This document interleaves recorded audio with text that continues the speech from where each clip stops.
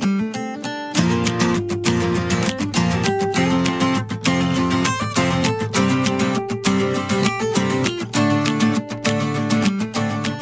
and welcome to Little Yo Pod, the All Things Yosemite podcast. I'm Laura Jackson, a longtime resident and interpretive naturalist guide in Yosemite, and today I wanted to share some of my favorite places to see wildflowers in early spring in and around Yosemite National Park. Plant identification is one of my favorite activities because I learn so much about an area just from identifying a single plant species. So for example, on a recent hike in Yosemite, I walked over a hillside and it was just full of these manzanita trees. And in case you're not familiar with manzanita, let me just describe it for you really quick. So manzanita are a shrub, they're a small tree kind of with these small green or pale green leaves. And they have these twisty branches that are covered in what looks like this red waxy coating.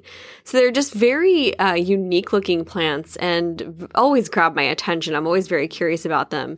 Now you see a lot of manzanita in Yosemite, but they like very specific growing conditions, so you won't find them everywhere. And when I opened my field guide, I found out that there were two types of manzanita in my location that day, and those were the green leaf and the white leaf manzanita. So I studied the differences in the field, I noted the colors and the textures and the leaves and branches, and I took some photos. And then when I got home, I did a little more research, and I found out that manzanita trees, their seeds are also fire dependent, which means that they only germinate when they're cracked open by the heat of a wildfire, which means they can lay dormant for a very long time. And that would explain perhaps why manzanita trees contain such highly flammable chemicals in their biological makeup. So they need to attract fire for the next generation of seeds to germinate and grow, and the parent plants actually sacrifice themselves for this purpose. So I asked myself, why would the parent plants need to burn for the new plants to grow? And I thought maybe it was because manzanitas are also shade intolerant. And so a crown fire, encouraged by the highly flammable chemicals in the plants, would effectively clear the forest canopy. And the place I was hiking in that day had clearly gone through a significant burn in the last 20 to 30 years. It was totally bare of trees, and only a few burn snags remained among a field of prospering manzanita. Now, I could go on about this because plant identification is a totally classic trap for nature nerds to descend down the rabbit hole, which makes us great for trivia night, but not so great for the sake of brevity. And this episode is about best places to see wildflowers, so I will continue on with that. But I just wanted to give you an idea of why it's just really nice to get out in the field, not just to take photos or to reach a destination, but to take your time and really get to know the different plant species in an area. Plant identification, it just really brings you into the moment and into a place, and anyone can do it with just a little bit of time and attention. It's the perfect activity for everyone. So the best place to see the first wildflowers around Yosemite is in the Merced River Canyon, and it is a very popular place for wildflower enthusiasts in early March particularly. The hillsides just explode with color as soon as California poppies start to bloom. So this beautiful bright orange flower is very easy to identify for the fact that it grows in these huge masses and the flowers are relatively large. It's also the state flower for California. When California poppies are in bloom, they almost completely cover the landscape in a sea of orange. And you know, when you see poppies, that lupins are not far behind. The lupins are very special. They're one of those flowers that give you so many rewards if you stop to really observe them. They're super complex. They're usually a purple or bluish color, so just imagine that with the orange of the poppies. And they have they come up in like a stalk, and they have lots of these little buds covering a single stem. And each of those little buds have these two side petals that shield this the pistil and the stamens in the flower that are contained in this very unique sort of little canoe-shaped petal called a keel. So if you gently pull the keel away from the side petals, you reveal this just micro world of bustling activity full of little pollinating insects that you would have never noticed otherwise. I mean, it's hypnotizing. I lose all time when I'm observing lupin. I'll sit there for up to an hour sometimes, just like with a single plant. But anyway, other flowers you can expect to find in the Merced River Canyon include redbud, which are kind of a more fuchsia color, and they grow near the river. It's sort of more like a little tree as well. Indian paintbrush, it's a little red flower with thin pointy petals. And you'll even find some varieties of a local favorite, shooting stars. And these are little purple, pinkish flowers that are actually kind of shaped like little shooting stars. They're just adorable. So those are just a few of the flower species that I see most often, but there are dozens and perhaps hundreds of different flowers in the Merced River Canyon. It is a total botanist paradise. So the best place to see these wildflowers is definitely Hike Cove. And this is a short hike that you can find near Savage's Trading Post on the way to Yosemite on Highway 140. And that's the highway coming from the west. So this is undeniably where you will find the greatest concentration and variety of wildflowers in the whole River Canyon. But keep in mind, it is crowded because it's right off the road, and the trail is very narrow, which makes passing kind of impossible at times, especially if there's a large group on the trail. That's probably why it's good to go into this hike with the stop and smell the flowers mindset, because you will be stopping a lot. But the greatest or the highest concentration of wildflowers is within the first 2 miles on the trail, and the crowds tend to thin out a little bit the further you go back. But it's a fairly easy hike. It's mostly flat, and it's good for all skill levels. If you're going during wildflower season, early March to early May, just be prepared to have your mind totally blown, especially if you've never seen like a big concentration of wildflowers in a field. It's like nature just went totally crazy and assembled the most vibrant and diverse display of flowers for your enjoyment. But it's not actually for us. It's for the pollinators. So be prepared for many bugs and bees. I also would not recommend dogs on this hike because the trail is so narrow. It's really narrow. And the drop is a little bit steep on one side, and the habitat is very delicate. So just keep that in mind as well. All in all, expect to walk a minimum of 2 miles and a maximum of about 9 miles if you make it all the way to the end. Bring snacks and water. There are no facilities, and it does actually get quite hot in March. The temperatures reach into the high 60s and maybe even the high 70s. So sun protection should also be considered. And of course, don't forget your field guide and your camera. Our next stop for spring flowers is Yosemite Valley.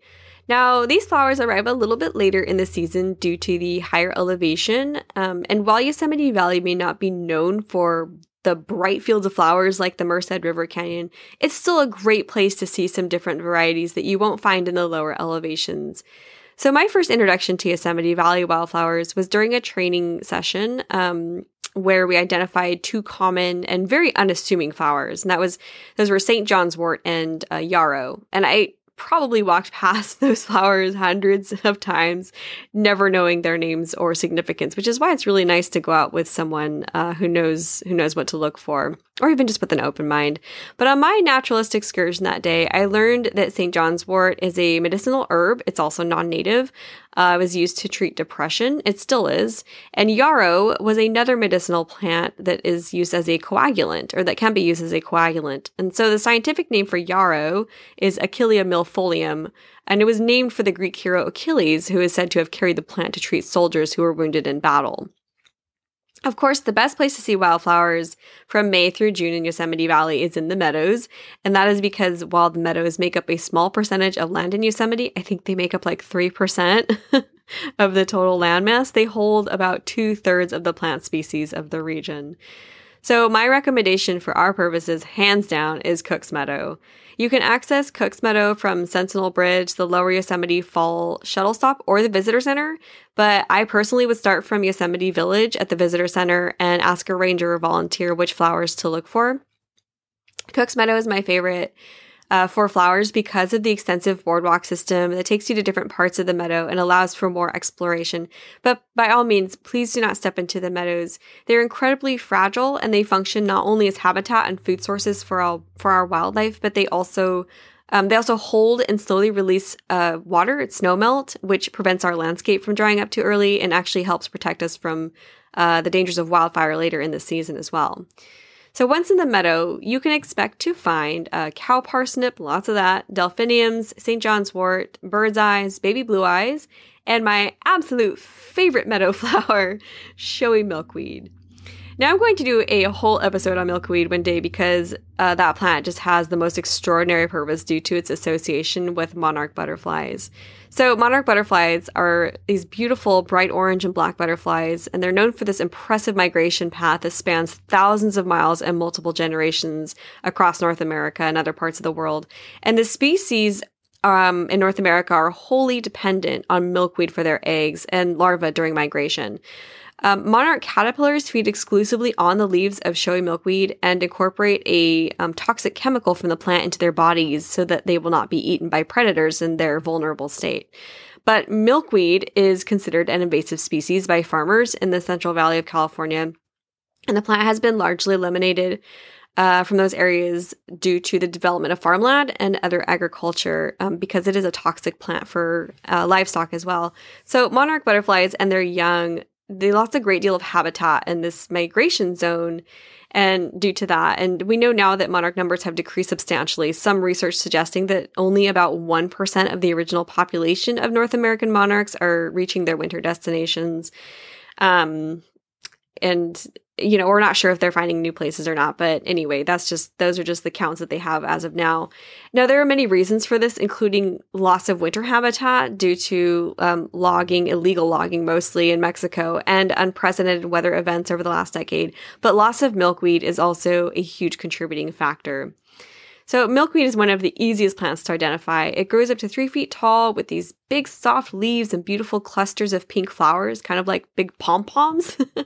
They smell very sweet and attract a lot of pollinators. The meadows are just full of milkweed, and I think a lot of that is due to meadow restoration and revegetation of the past 20 years, which is another reason why we ask people not to walk in the meadows, because plants are actually being planted there. So just imagine someone coming in, like, stomping around in your garden on all your tomatoes and green beans. Yeah, it's kind of the same thing. You know, we just want to make sure those plants have the best chance of survival. Anyway, so this brings us to my final recommendation for best places to see wildflowers in the spring. And for this one, we get to travel all the way to Yosemite's northwestern land to a place called Hetch Hetchy. So I'm sure that a lot of you have heard of Hetch Hetchy, but I'm going to guess that most of you listeners have never been there, and that is actually fine because it's not for everyone. Hetch Hetchy, it also deserves its own episode, but basically it was once a valley very much like Yosemite Valley. In fact, it was almost identical to it, and it was dammed up and flooded over 100 years ago. And the reason it was dammed was to supply drinking water to San Francisco and to produce hydroelectric power. Now, I'm not going to get into the controversy about Hetch Hetchy on this podcast because this one is about flowers, but I promise that we will talk about it very, very soon. A lot of people don't like to go to Hetch Hetchy because it's not as established as Yosemite Valley, but that is precisely why I love it there. I think I've explored Hetchy more than most people. It was the place where I had my first backpacking trip, and it was actually my last solo backpacking trip before leaving Yosemite in 2019. So you could say it's a very special place to me. But aside from the lack of crowds, Hetch Hetchy is also great for early spring wildflowers because it is much warmer than Yosemite Valley, and spring comes a little earlier there, just like in the River Canyon. So I would plan a trip there in March or April. It really gets too hot by summer, and there are a lot more rattlesnakes in the warmer months as well, so keep that in mind. And for wildflowers, I would recommend heading toward Wapama Falls for this trip, as you will not only find flowers, but you will get very close to one of Yosemite's most impressive accessible waterfalls. You get really close to it. In fact, you walk like right under it, kind of. The hike is 5 miles round trip with minimal elevation gain, but it does get pretty hot even in the spring, so bring lots of water and sun protection. You'll want to pay attention to the seepage areas along the trail to Wapama Falls, and I've identified many flower species on this trail alone, including seep spring monkey flower, owl clover, butterfly mariposa lily, harlequin lupin, Indian paintbrush, and there's even this little succulent there with a very clever name. It's called Live Forever, and I just love these little plants. I say that a lot, I know, but I have a few favorites. But anyway, Live Forever, they're part of the stonecrop family, and they have these little red and yellow flowers. They really stand out. And you find this beautiful and unusual plant in rocky areas. They usually stick out of rocky hillsides. It is so bright and charismatic, and it's so different from most of the other plants in the area. Live Forever, they're succulents. They store water like a cactus, which makes them well adapted for the hot and dry season in Hetch Hetchy, and they end up outlasting many other flowers, which may be how they received that really cute name, Live Forever. So yes, I highly recommend Hetch Hetchy for flowers. Because Hetch Hetchy is so undeveloped, there are a lot of different plant and flower species there, although you won't find the flowers in areas of high concentration due to the unusual quality of the landscape because of the reservoir. Basically, there just isn't a lot of open land until you get away from the reservoir, but if you wanted to do a longer trip or even an overnight, Beehive Meadow is one of the most impressive places to see wildflowers, maybe in the whole park. But that is a much longer trip with a lot of elevation gain, so I wouldn't recommend it for a day hike, but definitely worth considering for hardcore flower people. Well, those are my recommendations for where to catch the best wildflowers in early spring around Yosemite. If you think identifying wildflowers would be something you would enjoy, then I suggest you find a good field guide and a notebook and just get on out there. So I use the John Muir Laws Field Guide for the Sierra Nevada. It's the best one for that area, and I will include a link for that in the show notes. But you don't need to go all the way to Yosemite to find wildflowers. It is likely, this time of year, that there are green spaces and parks around where you live, and you may even be able to find many species in your own backyard. Just be careful with pollinators. Flowers typically come with bees. In fact, I have had to reroute my evening walk because I was being chased by a territorial bumblebee when I was assuming was his favorite flower bush. So I get chased by bees a lot, actually. Does anyone else have this problem? Is it just me? It seems like it's just me. I don't know what it is. Maybe I smell sweet.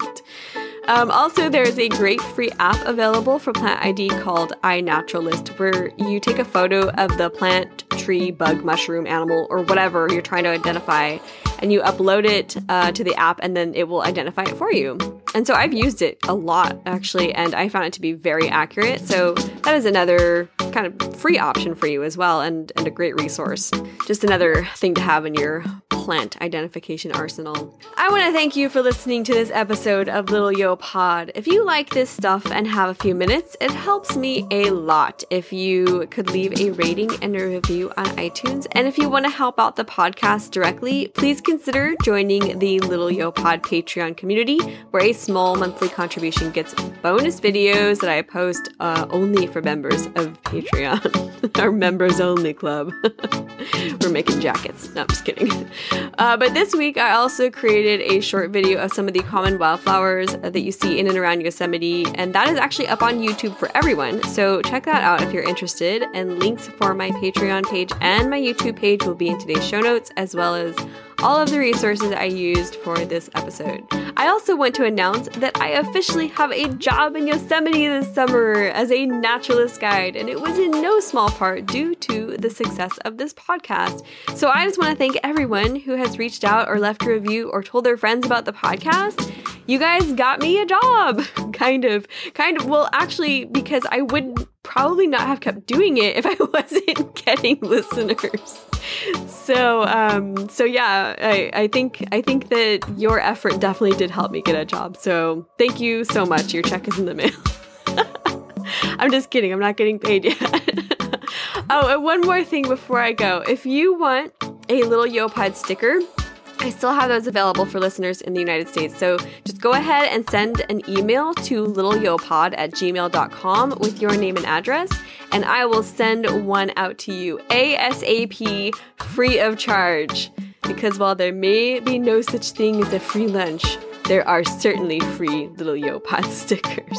All right, you guys, that's going to wrap it up for this episode. I'm Laura Jackson. Thanks so much for listening, and have a beautiful day.